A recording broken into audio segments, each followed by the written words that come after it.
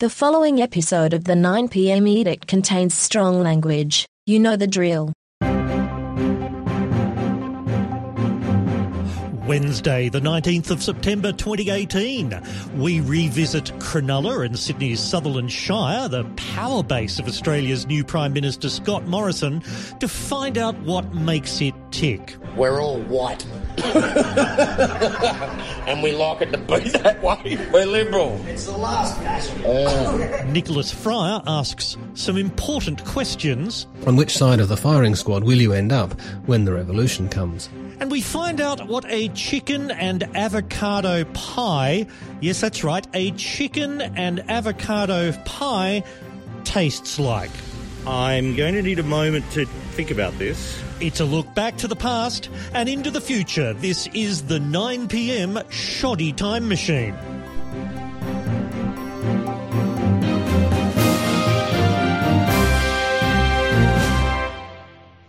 It's been a while, hasn't it? Hasn't it? English is a difficult language, and not just because it has 327 prepositions, none of which mean the same as each other, but because you get those little clusters of consonants. You get consonantal constipation. That was actually an ad lib, and I thought, am I actually going to get to the end of that sentence without fucking it up? Champagne. Because we're back. Here we are, and I'd like to talk to you about mushrooms.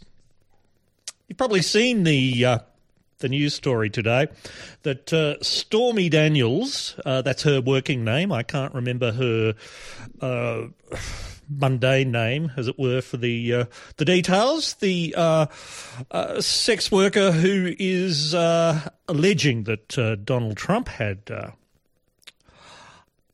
interactions with her, let's say. She's got a book out, and according to The Guardian today, yes, we do know that Stormy Daniels attended a celebrity golf tournament in Lake Tahoe, California in 2006. Her job there with two colleagues was to greet golfers between holes, so to speak. And that's when she first met Trump, same thing. She says he had a red cap with a Trump crest on it. That's kind of in the same spot that the Make America Great slogan comes now. Anyway, Trump's bodyguard invites her to dinner. That turns out to be in Trump's penthouse. And the book, excuse me, I mean, this does bring a frog to one's throat. They had a dalliance, and what we found out today, according to Stormy Daniels, as written in her book, Trump's penis is smaller than average, but not freakishly small. He knows he has an unusual penis, Daniels writes. It has a huge mushroom head like a toadstool. I laid there annoyed that I was getting fucked by a guy with yeti pubes and a dick like the mushroom character in Mario Kart. It may have been the least impressive sex I've ever had, but clearly he didn't share that opinion. Oh, no, Trump would obviously think that any sex he's involved with would obviously be the greatest sex in the history of the universe. And I want you to picture that for a little while. Just imagine having sex with Donald Trump. Had enough? Good. An interesting podcast, if you like more deep thoughts, and I do, is Radio Atlantic from the magazine called The Atlantic, the latest one, and they're usually about an hour, and they chat with people who've generally written articles for the magazine that month, and with the editors and so on. The theme in The Atlantic this month is democracy dying? And obviously we've heard a fair amount about that recently. Haven't we just? Is it democracy dying? Is it democracy doing what it should do and electing in the United States, for example, the people that definitely all America wants. Donald Trump is America personified. And here in Australia, we followed the Constitution, and now Scott Morrison is Prime Minister. And I must say, one of the reasons I haven't done one of these podcasts for a bit of a while is that every time I start getting my head around what a theme might be, we've got something else happening, a new Prime Minister, a new scandal, who knows. So I decided tonight that I was just going to assemble about an hour of material and see what the fuck happened. And this is where we're at. So on Radio Atlantic, Anne Applebaum, who's been writing quite a bit about Poland, is her subject of specialty. But she's been looking back at the kind of changes that happened in Poland, because I think I agree with her that we have waves. I mean, history isn't so much, a flat circle. It echoes itself. It morphs and changes along. But we do have this idea of continual progress.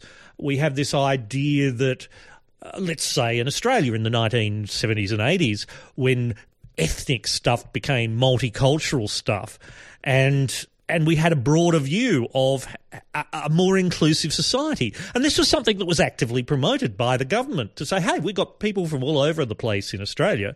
Let's actually notice that and be kind of polite to people and perhaps curious, find out what their world is about. And now we have the exact opposite. The government is going out of its way to tell you that people that don't look like you are cunts and you should be afraid of them. Anne Applebaum wanted to talk about this in her article in the Atlantic, and she didn't want to look at the obvious example, the Godwinified example of Nazi Germany, because everything there really went to the extremes, obviously.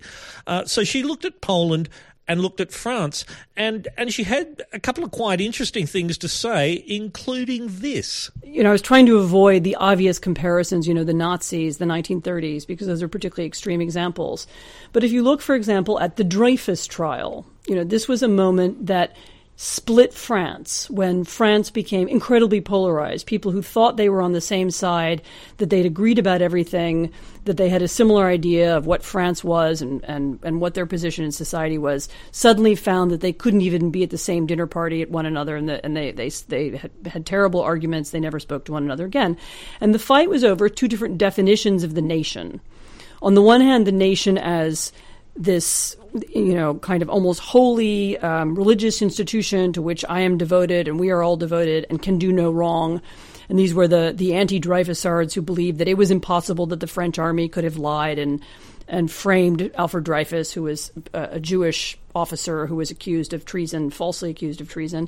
And then there was the other side who had a different definition of the nation. The nation is a set of laws and rules that apply to everybody and treat everybody equally. And it was a kind of one idea of the nation versus a more universal idea about justice and so on. And this, of course, is exactly the echo of the political division that you have in Poland today. It's the echo of a division you have in other European countries. These two ideas of the nation compete. And the people who believe one and the people who believe the other, each side thinks that they should rule and they should be in charge of the country and they should decide who wins the elections and who runs, also who runs the economy and who should have the lead in education and culture and so on.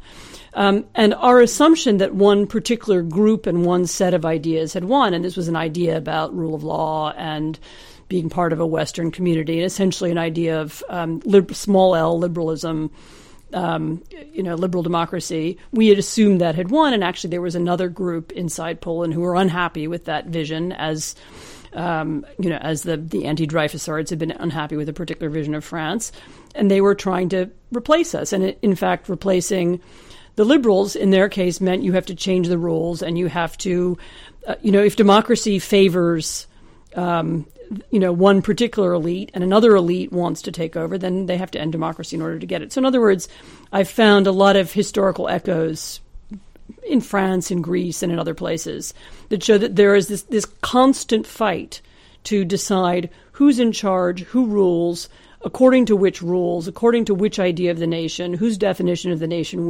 wins. This fight is not ever over. And our idea in the 1990s that we had solved this problem and we'd fixed it forever was simply wrong. Applebaum's got a point there, hasn't she? We're seeing that around the world, all sorts of ideas which we took for granted at the end of the Second World War, really. We had quite a bit of a biff about all these ideas, and yet here we are.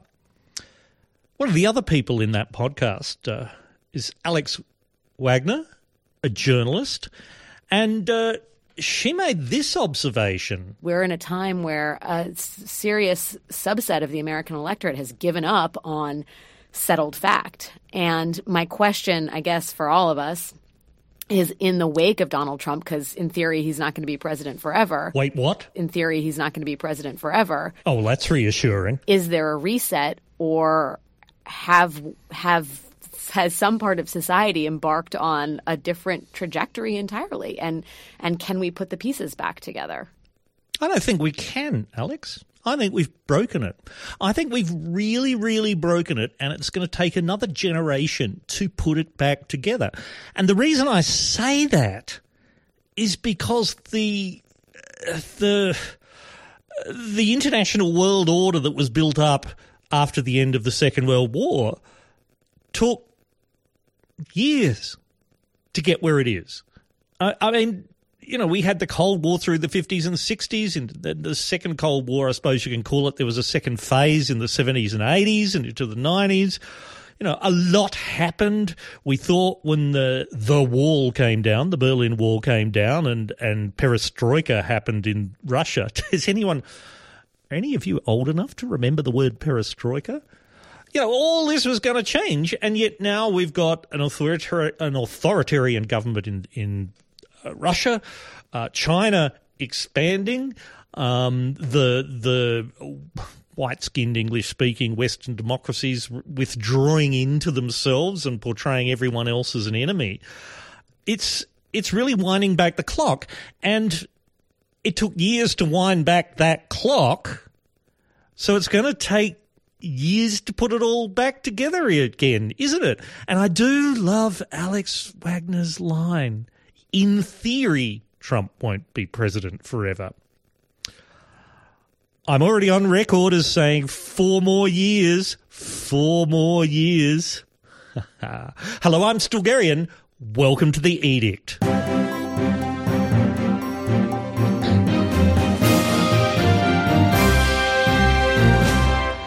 As you know, Australia does have a new Prime Minister, Scott Morrison. I'm not going to spend a lot of time talking about him because everything is moving so fast, and if you're the kind of political junkie who wants to hear my views on Scott Morrison, then you've probably already got better views from listening to all of the other people in the Daily News Bicycle. But what I want to do tonight is return to a podcast I recorded 4 years ago in May 2014, because back then Scott Morrison was Immigration Minister. Operation Sovereign Borders, the turning back of the asylum seekers, was at its height. Raza Bharati had recently died, Manus Island. Look his name up. And now we're starting to finally see some of the refugee stories themselves being told, and Scott Morrison is Prime Minister. So 4 years ago, I thought I'd find out about the kind of people who would elect Scott Morrison as their local Member of Parliament. And that's the electorate of Cook, which consists, broadly speaking, of the Sutherland Shire in Sydney, and the heart of it, and where Scott Morrison's office is Cronulla. And if you look up Cronulla riots, you'll see how not all that many years ago there were race riots there, that Alan Jones, the 2GB Talkback host, was found to have been part of inciting those riots. Now, there weren't big riots in global terms. The number of injuries was maybe 60 people injured, and I know there was a few tens of people arrested. It was quite small. If you were a couple hundred metres away from the action, you probably didn't even see it. But by Australian standards, that was quite significant. So I went down to explore the area. I took Silvano with me, and we recorded a podcast. And shortly I'll put up I'll tweet the full link to that podcast, or if you're listening to this later than the live stream, you'll be able to see it on the podcast webpage. And I found it quite a strange experience because on the one hand, we had this sense of here was where white people and brown people basically had a punch-up. It was worse than that, but that really is what it came down to. And yet when I was down there on this sunny day, the 5th of May 2014, I'm thinking this is a lovely Australian beachside suburb. There are plenty of big houses and big new cars and middle-class people going about middle-class things and cafes and shops and all of those things. It's relatively quiet. It's certainly not as bustling as the inner suburbs of Sydney. It's a relatively low population density. You've got the beach. You've got people into surf. How do you reconcile the two? And I had trouble seeing this. That's why I did the podcast. As I say, it's an hour long or something. I'm only going to play part of it tonight, and that's the core part where I spoke to people and tried to understand it. And the first person I spoke to was called Neil. These are interviews I did in the shopping mall, not the shopping mall, the open pedestrian street in the centre of Cronulla. This is Neil we begin with. He's originally from Queensland, but he's lived in the Shire, the Sutherland Shire in Cronulla for 20 years. What do you think of the place? What do you think of the area? How does it compare? Peninsula, yeah. It's a haven of rednecks and disaffected youth and all that sort of thing here. Is it? I mean, that's the cliche. Definitely. No, it is, yeah. What do you see that tells you that? It's a surfing culture, I think. The kids all get sick of school about grade 8 and smoke drugs in each other's garages and just go surfing, eh? I showed Neil a photograph of Scott Morrison, the local Member of Parliament and the Minister for Immigration and Border Protection. Now, he's in charge of Operation Sovereign Borders, and Neil certainly recognised the face. He's a Christian, apparently. St. Peter's going to have some interesting questions for him when he shows up, isn't he? I gather you're not a fan. Oh, well. But, voting around here doesn't really matter, eh, because I think they get in on about 90%, the Liberals, and the other 10%'s the Marijuana Party, eh? Protest vote. Oh, not quite 90%, Neil. In the 2013 election, Scott Morrison and the Liberals got 60.4% of the primary vote, but that is a clear victory over Labor's 24.8%. And for the sake of accuracy, the Marijuana Party does not run a local candidate. Next up, I spoke to Di. Now, she grew up in Sutherland and Janali in the Shire, though she now lives in Helensburgh, nestled in the Royal National Park. She loves the Shire. Fantastic. Where else would you live? What makes it so good? I don't know. Everybody's friendly and everybody likes to be healthy. And if you go down the beach, everybody's walking with their kids regardless. It's just fantastic. Well, it's a happy area. It is. It is. She didn't know Scott Morrison's face, but she certainly knew his name and what he does. Is he with the Libs? Yes, he's... well, they're doing a great job at the moment, I'd say. What's the good job they're doing? Well, they're doing it legally, I think, not letting people in. I mean, we don't know what we're getting, you know what I mean? I believe if it's a refugee and they're legitimate, God help them. But if they're not, how do we know that they're not just trying to get into... You know what I mean? Like if they're terrorists or something. We don't know that. There's been some stories of pretty harsh conditions in some of the detention centres and so on. Have you heard about them? Yeah. What do you think? Well, God, I think they're getting it good, actually. I mean, I don't know what's going on, but I mean, what they get, they're free computers and free everything else. I'd just lay back and relax and enjoy it.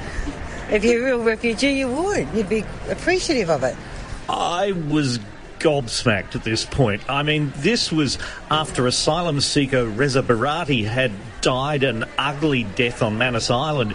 His face had been all over the media after all manner of horror stories had followed, and yet here was someone thinking that these concentration camps, because that's what they are, was some sort of lovely holiday. I was having a real cognitive dissonance moment. A bright, sunny, happy day in a beachside suburb, and a platinum blonde woman was cheerfully consigning people to this hellhole. Now, I suspect she doesn't really know what's going on, but then she didn't seem terribly motivated to find out either. I thought about that for a moment and then ran into a young guy, Mitch, who'd done the reverse journey to die. I used to live in Helensburgh, which is a very quiet sort of country town. This is very different to that. It's just being closer to everything. It's just, you know, to go to the city from Helensburgh is an hour drive. Like, it's a big effort. To do the same thing from here, it's 20 minutes. I mean, people sometimes say the Shire in particular can be a bit, you know, insular peninsular and all that. It is, yeah, definitely. But once you're on the inside of it, it's all right. It's pretty self-sufficient. There's, you know, anything that you want to do anywhere else, it can pretty much be done here. You want to go to the movies, you want to go to the beach, you want to go shopping, like, it can all be done within the Shire. There's not any necessity to leave. Now, Mitch didn't know Morrison's face either, but at least he'd heard of his work, kind of. I don't really know enough to have a strong opinion on it. I know he's pretty strict. From what I've read, it's pretty conscientious. The whole conscientious. That's an interesting word. Yeah. Mitch was embarrassed I'd asked about the word he used, so I let him head off. Then I ran into Ben, another local, young, tan, toned, but when it came to talking about his patch, not so articulate. Just relaxed, I'd assume. Just nice. Close to the beach, a lot of areas to swim. Just a nice place, that's what I reckon. Do you know who that bloke is? Is that the local member? Yeah. Scott Morrison. Yeah. What do you know of him? Well, no, he's just a local member, and he got elevated up, didn't he? Minister for Immigration and Border Protection like now, yeah. Yeah, so he's in charge of Operation Sovereign Borders and that whole deal. Have you heard much about that? Or? No. All I know is just something in the political sort of thing, nothing much else. Now, to be honest, I'm not surprised by Ben's political apathy. As I said earlier, most people don't know a thing about politics. So I was starting to think that maybe Cronulla in the Shire wasn't really some hotbed of racism. Maybe it was just apathy and ignorance, that everyone was happy and contented in their peaceful little enclave, and they were, you know, quite happy for politicians to do whatever the hell they liked, as long as their happiness wasn't disturbed. Well, it was lunchtime, so I went to the pub to get some food, and there I heard a group of guys who were a few beers down watching a fight on TV, you know, one of those modern cage fight things, blood all over the floor, but the fight's continuing. And at the centre of the conversation was Dave, and he certainly had opinions about politicians. Well, they're all grubs, aren't they, Banksy? Dave was happy to talk to me, and he was more than happy to put things bluntly. Farman says you guys are all big locals forever. We're all locals, yes. Yeah, I don't know why I'm particularly talking to you, but they all backed off to this table. Yeah, they got a bit frigid, didn't they? Well, they backed off because I'm, they've got to be in front of the leader, see, when I talk. Yeah, okay. So, Shire, what is it? I mean, Cronulla. Come on, Banksy, get back here. Cronulla in particular, Shire in general, what is it that makes it what it is? We're all white. And we like it to be that way. That's the stereotype, isn't it? But is that it? Oh, come on. We're liberal. It's the last bastard. It used to be like a little country town. We all grow up here. Yeah. We all grew up here. It's like a little country town now that sounds like the Gold Coast.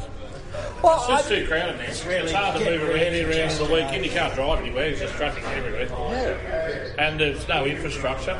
There's one lane in, one lane out. Our area at the back there. But someone up the street told me that it doesn't matter. You don't need to go in or out. You've got everything you need right here. Yeah, that's right. But if you're coming from somewhere you've been, takes you, 20 minutes to drive across the suburb. Doesn't that feed into that? I mean, I hate the term when people say insular peninsula because that's an outsider's comment trying to pay the place out. But that feeds into that myth, doesn't it? I like living here. If I work out in the suburbs, sweating in the factory all day, and come out here, it's a nice beachside suburb to live in. Why would I want to live in a 5-row box on the other side of Sydney? Stuff that. I used to. I don't. That's why I live here. A lot of people don't move from Cronulla because it's such a good place. If they move from Cronulla, they either go to Coolangatta, another white place. There's a lot of abos, but that's Tweed as well. Has it changed much over the years? It's becoming more yuppie-ish. It really is. You know, and that's part of the time. You know, you have the times, you've got all your cafes, but a lot of it's becoming more eastern suburbsy. You know, all your little fluffy duffels. It's Cafe City and all that. Has 35. There's only 3 shops that sell proper fucking fish and chips and hamburgers. You know, years ago you had Mamas and all that sort of stuff. But now every shop's a cafe. More you know, working class people driven out. Yeah, exactly. Because they can't afford them. You know. There's no room for the people that have grown up here that are around about the 18, 19-year-old age. They won't be able to afford to live here. Suddenly my mic cover attracts attention. Bit sus about that fluffy thing though, mate. Come on. I know. Well, I get rid of the fluffy thing, but then it looks like I've got a taser. Well, that looks a bit, more better than that thing. You look tougher now. Yeah. If that's possible. No. Yeah, it's the beer talking now, jumping between bravado and nostalgia. You get older, and things move on. Cronulla's it's not as good as what it was 20 years, but what place was? It's all about your memories, you know. You don't want things to change. Yeah. Cronulla, you had flashes and Joe's Milk Bar and the squash courts. And then after a few polite inquiries about my own life and my own background, Dave declares that the audience is over. I speak on behalf. You're all cool. You're doing a good job. Now, fuck off. Now, fuck off. Absolutely. Cheers, mate.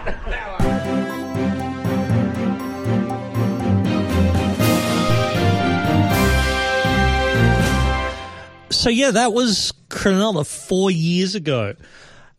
A couple of weeks ago, I went down to Cronulla again, and I'd had planned to do a podcast like this live from Cronulla itself, and I had a hotel room overlooking the beach and so on. Unfortunately, I wasn't quite as recovered from the lurgy as I thought I was, so what I really needed to do was just curl up and sleep for the night.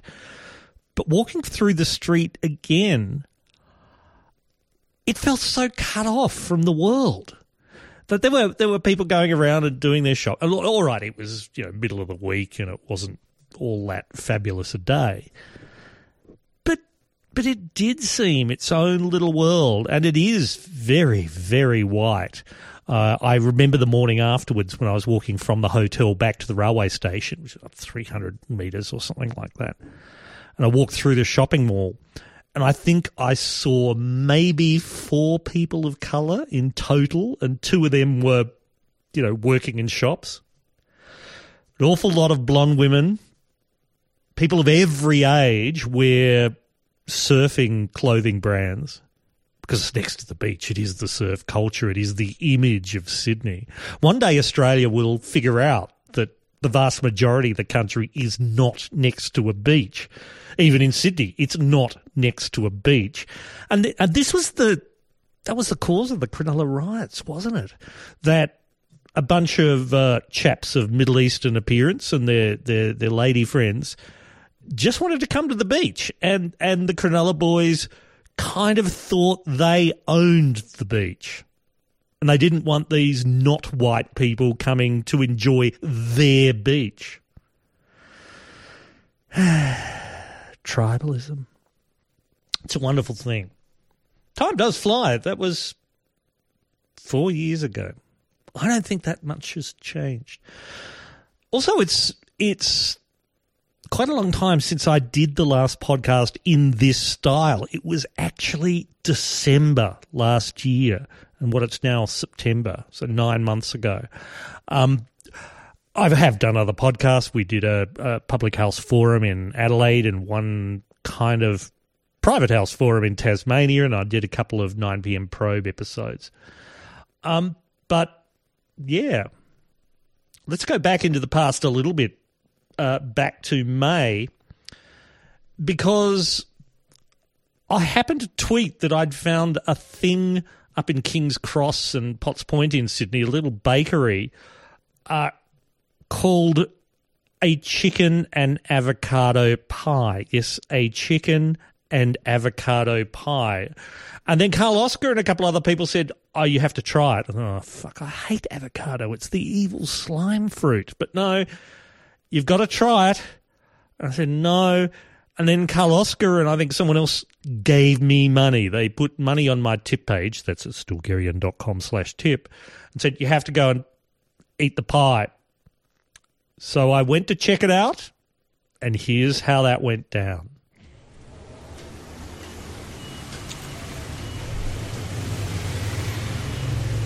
Okay, so here's the problem.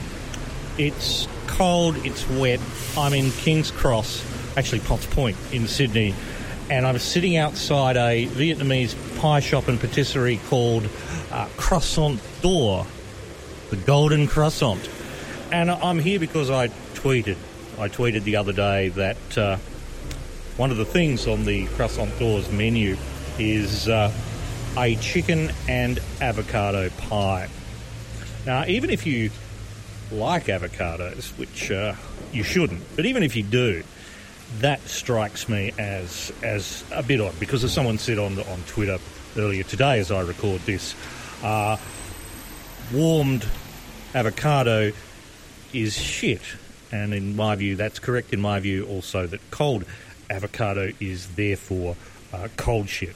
Now, Gary Stark disagrees. He says that avocado is okay, warm avocado is okay when you add a couple of chilies, chopped onion, chopped tomato, garlic and some lime juice, crushed roughly in a mortar and pestle and served with corn chips and margaritas.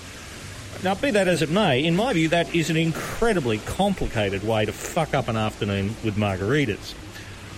Gary says, not if you get the manservants to make your guacamole. Well, no, quite frankly, what you should do, you should get your slime fruit, add a couple of chilies, chopped onion, chopped tomato, garlic and some lime juice, crushed thoroughly in a mortar and pestle, pour it over your damn corn chips, and then throw out all that shit and pour yourself about 4 fingers of bourbon, because that will be a vast improvement on all of those things.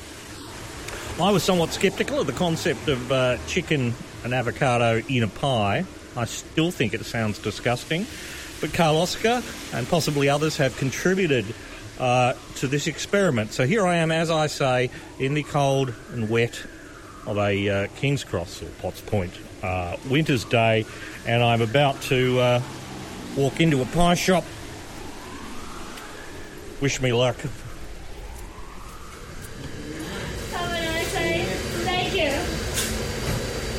Hi there. Well, thank you. I've been ordered to try your chicken and avocado pie. But unfortunately, none left. Excellent. It's a bet. I have to try one, but I really don't like avocado, so that's the test. Someone said I have to try it. I will be back another day to try it. A cold, wet day in winter, and all the pies are gone. Who would have guessed? But, true to my word, I went back the very next day. Hi there. How are you? Very well, thank you. And you? Yes, although I'm going to go away and take a photograph of it when I try it, but yes, I will have a chicken and avocado pie, please. Yep. How much is that? $7.30. Whoa, okay. $7.30. Right. You sell a lot of these? Do you sell a lot of chicken and avocado pie? Yes, sometimes we do, but Sunday, you know. Okay. Thank you so much. Next time I'll tell you how it's like. Okay, thank you. Yeah, I'm still not fucking sure about this.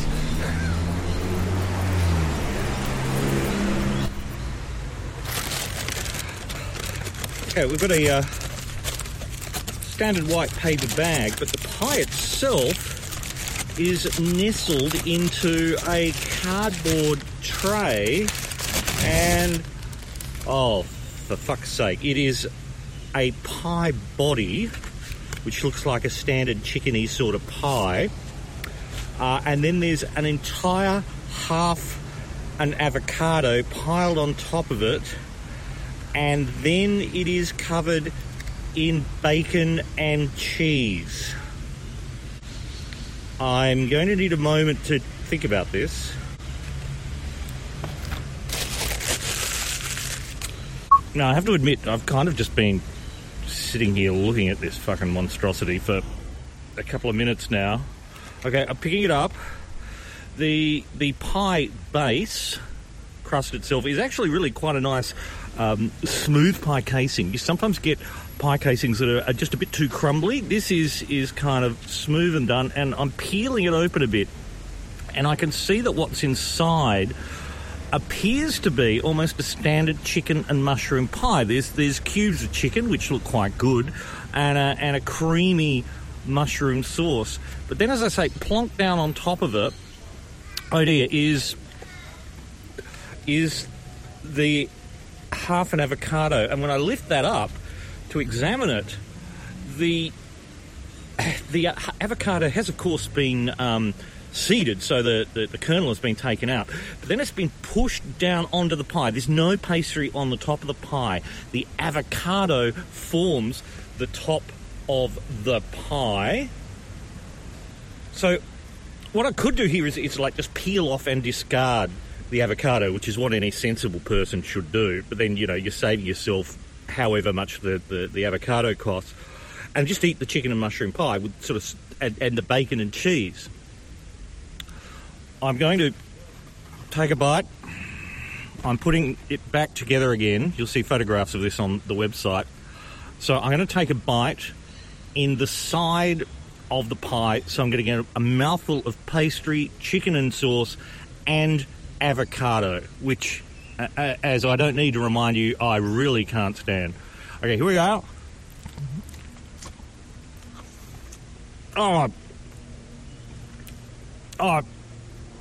So, basically the first taste you get is of the chicken, and it's kind of mushy. The chicken and cream's okay, and the top part of your mouth gets like the crunchiness of the bacon. But then as you squeeze it down into it, this sort of green slime just gets all over your tongue. It's this disgusting, greasy, what fucking alien orifice does this fruit get extruded from? The chicken bit's not too bad. But why would you do this? Why the fuck would you? I'm keeping going. I'm keeping going on this. You paid for it, you get it. It's actually a really good chicken pie, which I had one the other day. They charge $6.50 for that. So they charge another 90 cents to fuck it up with an avocado. Why would you do that? And what sort of shitty avocado that's like 90 cents for a half? What kind of crap avocado can you get for $1.80? That's what I want to know. This is the most bullshit pie I've ever had, because if you wanted to do something healthy, right, with avocado, what you don't do is wrap it in bacon and cheese and shove it in a pie. No, I can't eat that. I'm peeling off the bacon. Oh, no, I've got this avocado skin stuck to... Oh, no. Back to the studio. Oh, fuck this.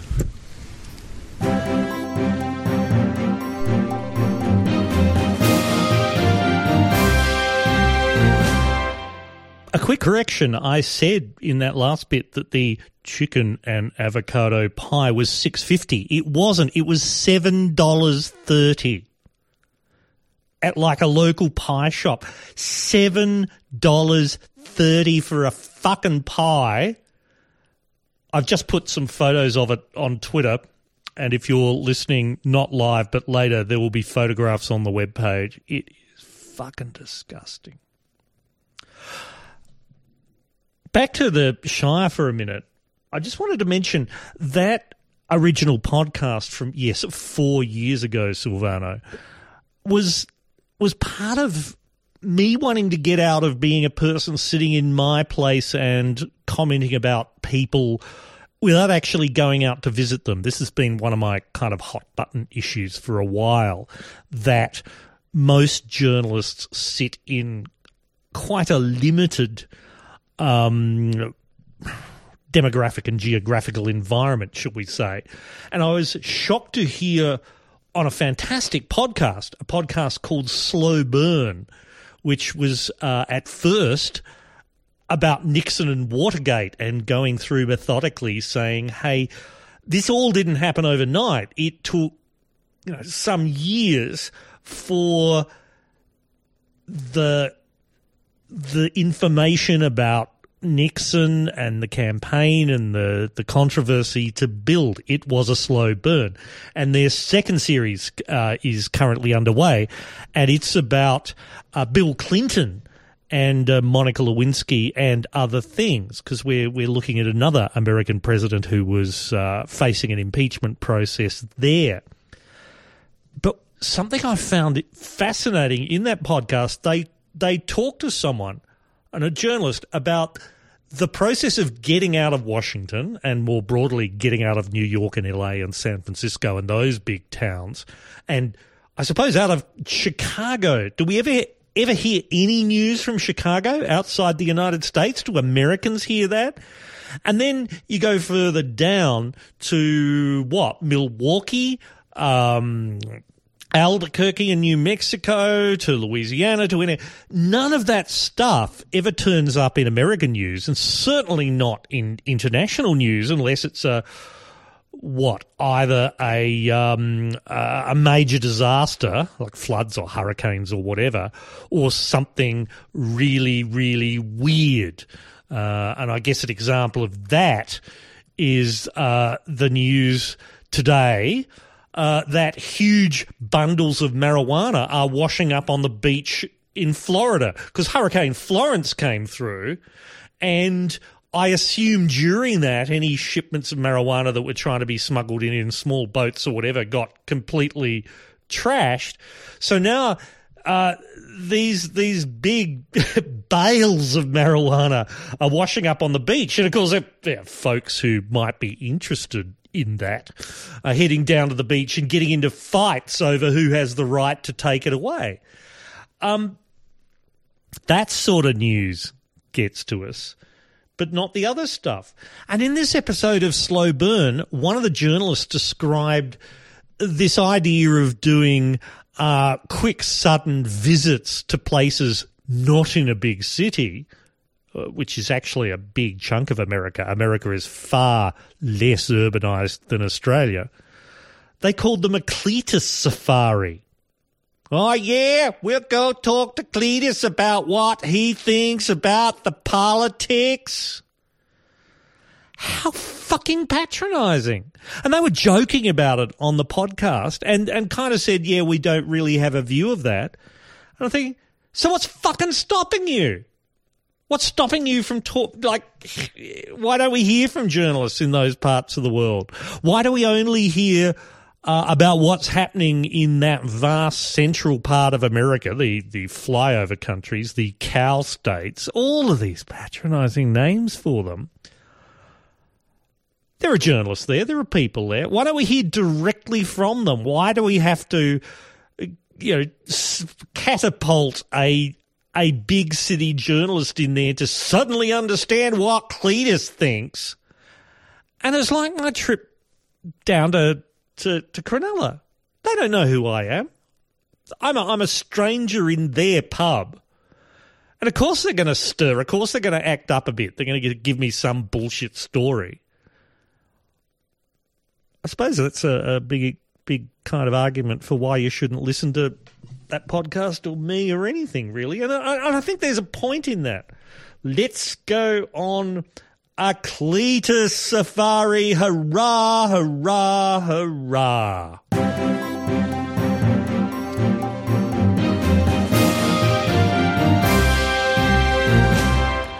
Ladies and gentlemen, as you know, this podcast is made possible through your listener contributions and, to a lesser extent these days, although I must sort this out, your subscriptions. So it's been a while since the last time I've run through the list of new contributors. So let me just say an enormous, big, fat, cuddly thank you to David King, Jono, Carl Sinclair, Carl Oscar, Katrina Zetti. Is that how you say it? I'm really going to get your name right. Katrina, Kimberly Heitman, Peter Leverting, Richard Siggs, Ruben Sharda, Simon Harris, who's contributed at least 7 times since the last News Magazine podcast, Silvano, plus another person who wishes to remain anonymous. Now, normally at this point, I would tell you to go to stilgherrian.com/tip and throw some money into the tip jar, and you can do that. But right now, I would really like you to contribute to my new Possible campaign, the 9 p.m. flying visits. So if you want to read about it while I'm talking to you about it, go to stilgherrian.com/flying. stilgherrian.com/flying. Because what's happening, fairly suddenly, some travel has appeared upon my schedule. At the end of this month, the very end of this month, I'll be going to Adelaide, then across to Washington, D.C. in the America in the first week of October. And in the second week of October, I will be going to Melbourne to cover what is now called the Australian Cyber Conference. Because of course it is. It's the National Conference of the Australian Information Security Association. Now look, my airfares to the United States are covered by FireEye, thank you very much, and some of my accommodation there. But I'm staying for a couple of nights in Adelaide, a couple of extra nights in Washington, and a bunch of extra nights in Melbourne, which I have already paid for. So I'm having a bit of a punt here. I'm hoping that you will now help. And I want to record some podcasts there. But if you want to help me defray the costs of that, it's the 9 p.m. flying visits, stilgherrian.com/flying. I've just tweeted the link. It's on the website. Please consider. There's rewards. You get to contribute and stuff like that. The whole plan hasn't really come together because it's 2 weeks away, right? And I used to work in daily radio. This is miles away. So over the next week or so, I will flesh it out a little. And the Possible campaign closes next Thursday, the 27th of September at 9 p.m. Australian Eastern Standard Time. So you've got 8 days, 8 days from now. Please contribute. I want to get it. Look, go and read the thing. stilgherrian.com/flying. Next up, though, we have Nicholas Fryer, the beloved Nicholas Fryer, with a look through the arch window. And I must confess, because of the gap, this is something he recorded a while back. So he sent me a note saying a sympathetic host, which is me, obviously, I am enormously sympathetic, might mention that the reference to the former Deputy Prime Minister will require listeners to cast their minds back across a near infinitude of time to the former Deputy Prime Minister but one. I think he's confused, but they'll probably work it out anyway, he says. Here's Nicholas. I imagine that the number of political science PhDs that have been granted to students analysing the declining relevance of the left-right political dichotomy must now be into quadruple figures. So I figure it's open season for amateurs like me. We all hate experts now anyway, or so I'm told by people who turn up on television who are apparently experts on whether or not people listen to experts. Many continua have been proposed upon which to place the atoms of democracy that are each one of us, progressive against conservative, nationalist, cosmopolitan, liberal, authoritarian, and so on. Here at the Fryer Institute for Statistical Verisimilitude, we have developed what we think is the final evolution of all such thinking, which places persons of all political persuasions on a spectrum that runs from agrees with me in every particular, passes through reality challenged snotivore, and ends up at evil moron.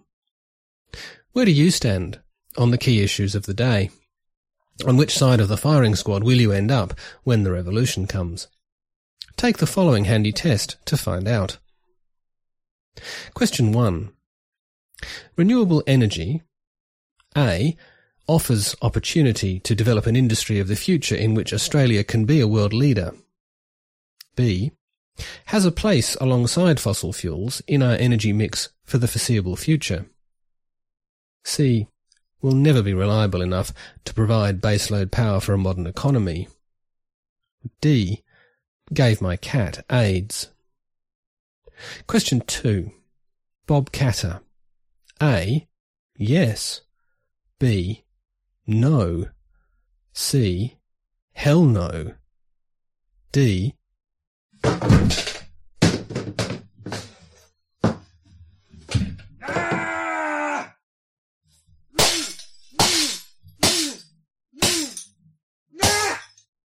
Question 3. A new family moves in next door. Ahmed, the father of the kids, meets you in the street and says he likes your shirt. Mohammed, the other father of the kids, invites you to dinner. Do you A, accept enthusiastically and explain to Mohammed about the little alleyway boutique where you buy all your paisley? B, feel a little nervous, being unfamiliar with Iraqi dining customs? C, go home and Google gay ISIS terrorists and end up more confused than ever? D, give their cat AIDS? Question 4. Which of the following poses the greatest existential threat to Australia? A, geopolitical instability brought about by shifting climate patterns and resource uncertainty. B, foreign interference in our political processes and parliamentary representatives. C, beardy weirdies blowing up people because they hate freedom. D, poofters. Question 5. Automatic weaponry in civilian hands, A, is insane. Jesus Christ. B, is permissible if subject to strict regulation. C, is a right of citizens in a free society. Or D, is my sexual preference. Question 6. A man who looks like a condom full of liverwurst says that people are too scared to eat because of African gangs. Do you A, tell your wife for the 4,000th time that you told her this would happen when Fraser started letting in the boat people? B, look around nervously in case an African gang is even now planning to nick the wine list out of your hands, and ask Enzo to bring a bottle of a Coonawarra Shiraz from the late aughts? C, join an African gang? Or D, move to Botswana? Question 7. 2 weeks later, the same tube of meat paste says that he wants to fast-track the immigration of a gang of Africans, but it's different this time. It's different because A, they share our values, they speak our language, sort of. Well, they don't sound any stupider than New Zealanders. B, they share our values, they're farmers, just like all Australians. C, they share our values, shit, they even have barbecues. D, they share our values, they don't like black people either. Question 8. The former Deputy Prime Minister. A, oh blimey. B, oh bugger. C, oh barnyard. D, oh baby. There you go. Once you've written down your answers, you can score yourself in the following manner. Take a sharp kitchen knife and make a series of deep cuts along the inside of both wrists. Trust me, everything will soon seem so much less annoying.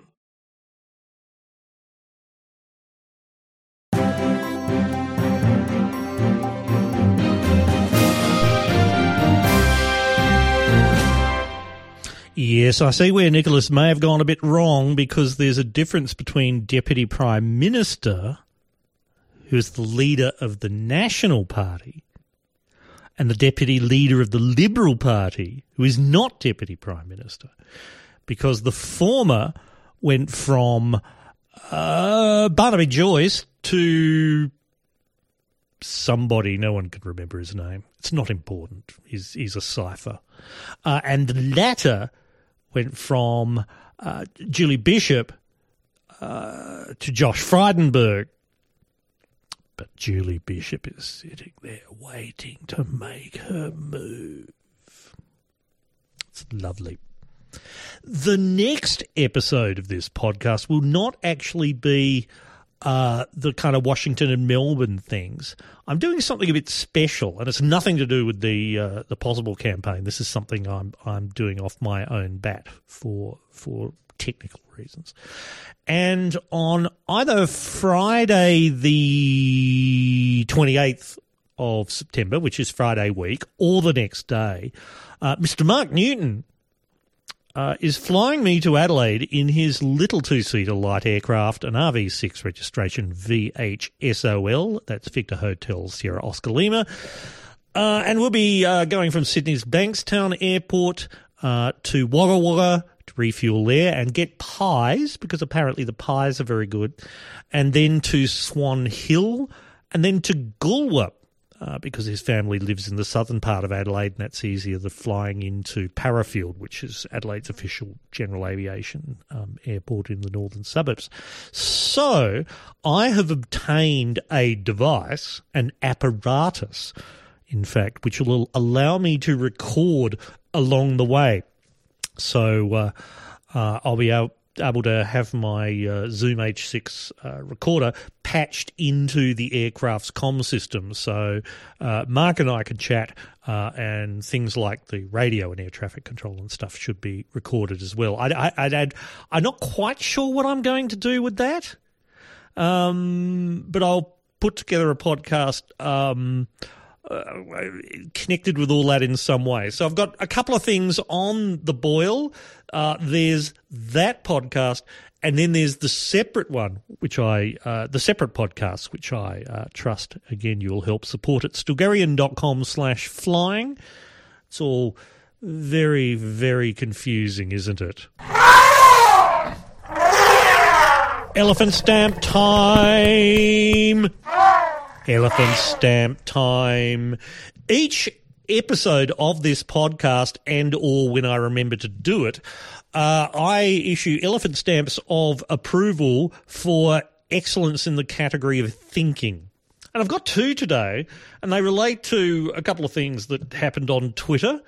There should be more about strange things that men of Florida did, but I didn't have time to dig them out. The first one is that when I was preparing this podcast today, I found a note that just said, cunt or wanker, ? And I thought, what the fuck does that refer to? And I think I did a poll about that, asking whether someone was a cunt or a wanker, and I couldn't find it. So moving on from that, I did discover that back in May, and this is before certain things happened in the news about this gentleman, Elon Musk is a cunt, yes or no? And back in May, the results were 65% yes, 35% no. So definitely Elon Musk is a cunt, elephant stamp for you. And the second one is that someone on Twitter, you may have heard of Twitter, tweeted this the other day, and I'll put all the appropriate credits in on the webpage. Someone near a park, in a park, near a pond in Bellevue, Washington, put up a sign that just said, "The rules." And I think these are very good rules. And John Birmingham suggests that these, in fact, should be in Australia's constitution. So here we are, the rules. No incomprehensible blabbering. No traipsing about. No loud drum circles. No consorting with fraternisers.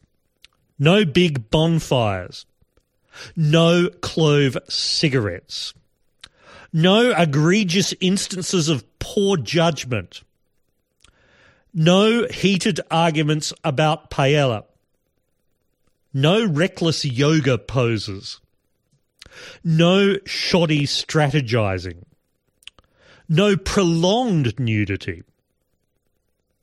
No unsolicited massaging. No feigned astonishment. No unwanted offerings of spiritual guidance. No telling of unverifiable stories. No fracking without permit. No unnecessary shade throwing. No ostentatious hats. No inauthentic Mexican food. No excessive profanity. Do not overfeed the raptors. Clean up after your horse. And report suspected charlatans. Thank you. Well, that's all the edict for this time. The next one will be, as I said, a little bit down the track. We'll work out the details as we go. But until then, I'm Stilgarian. Have a good one.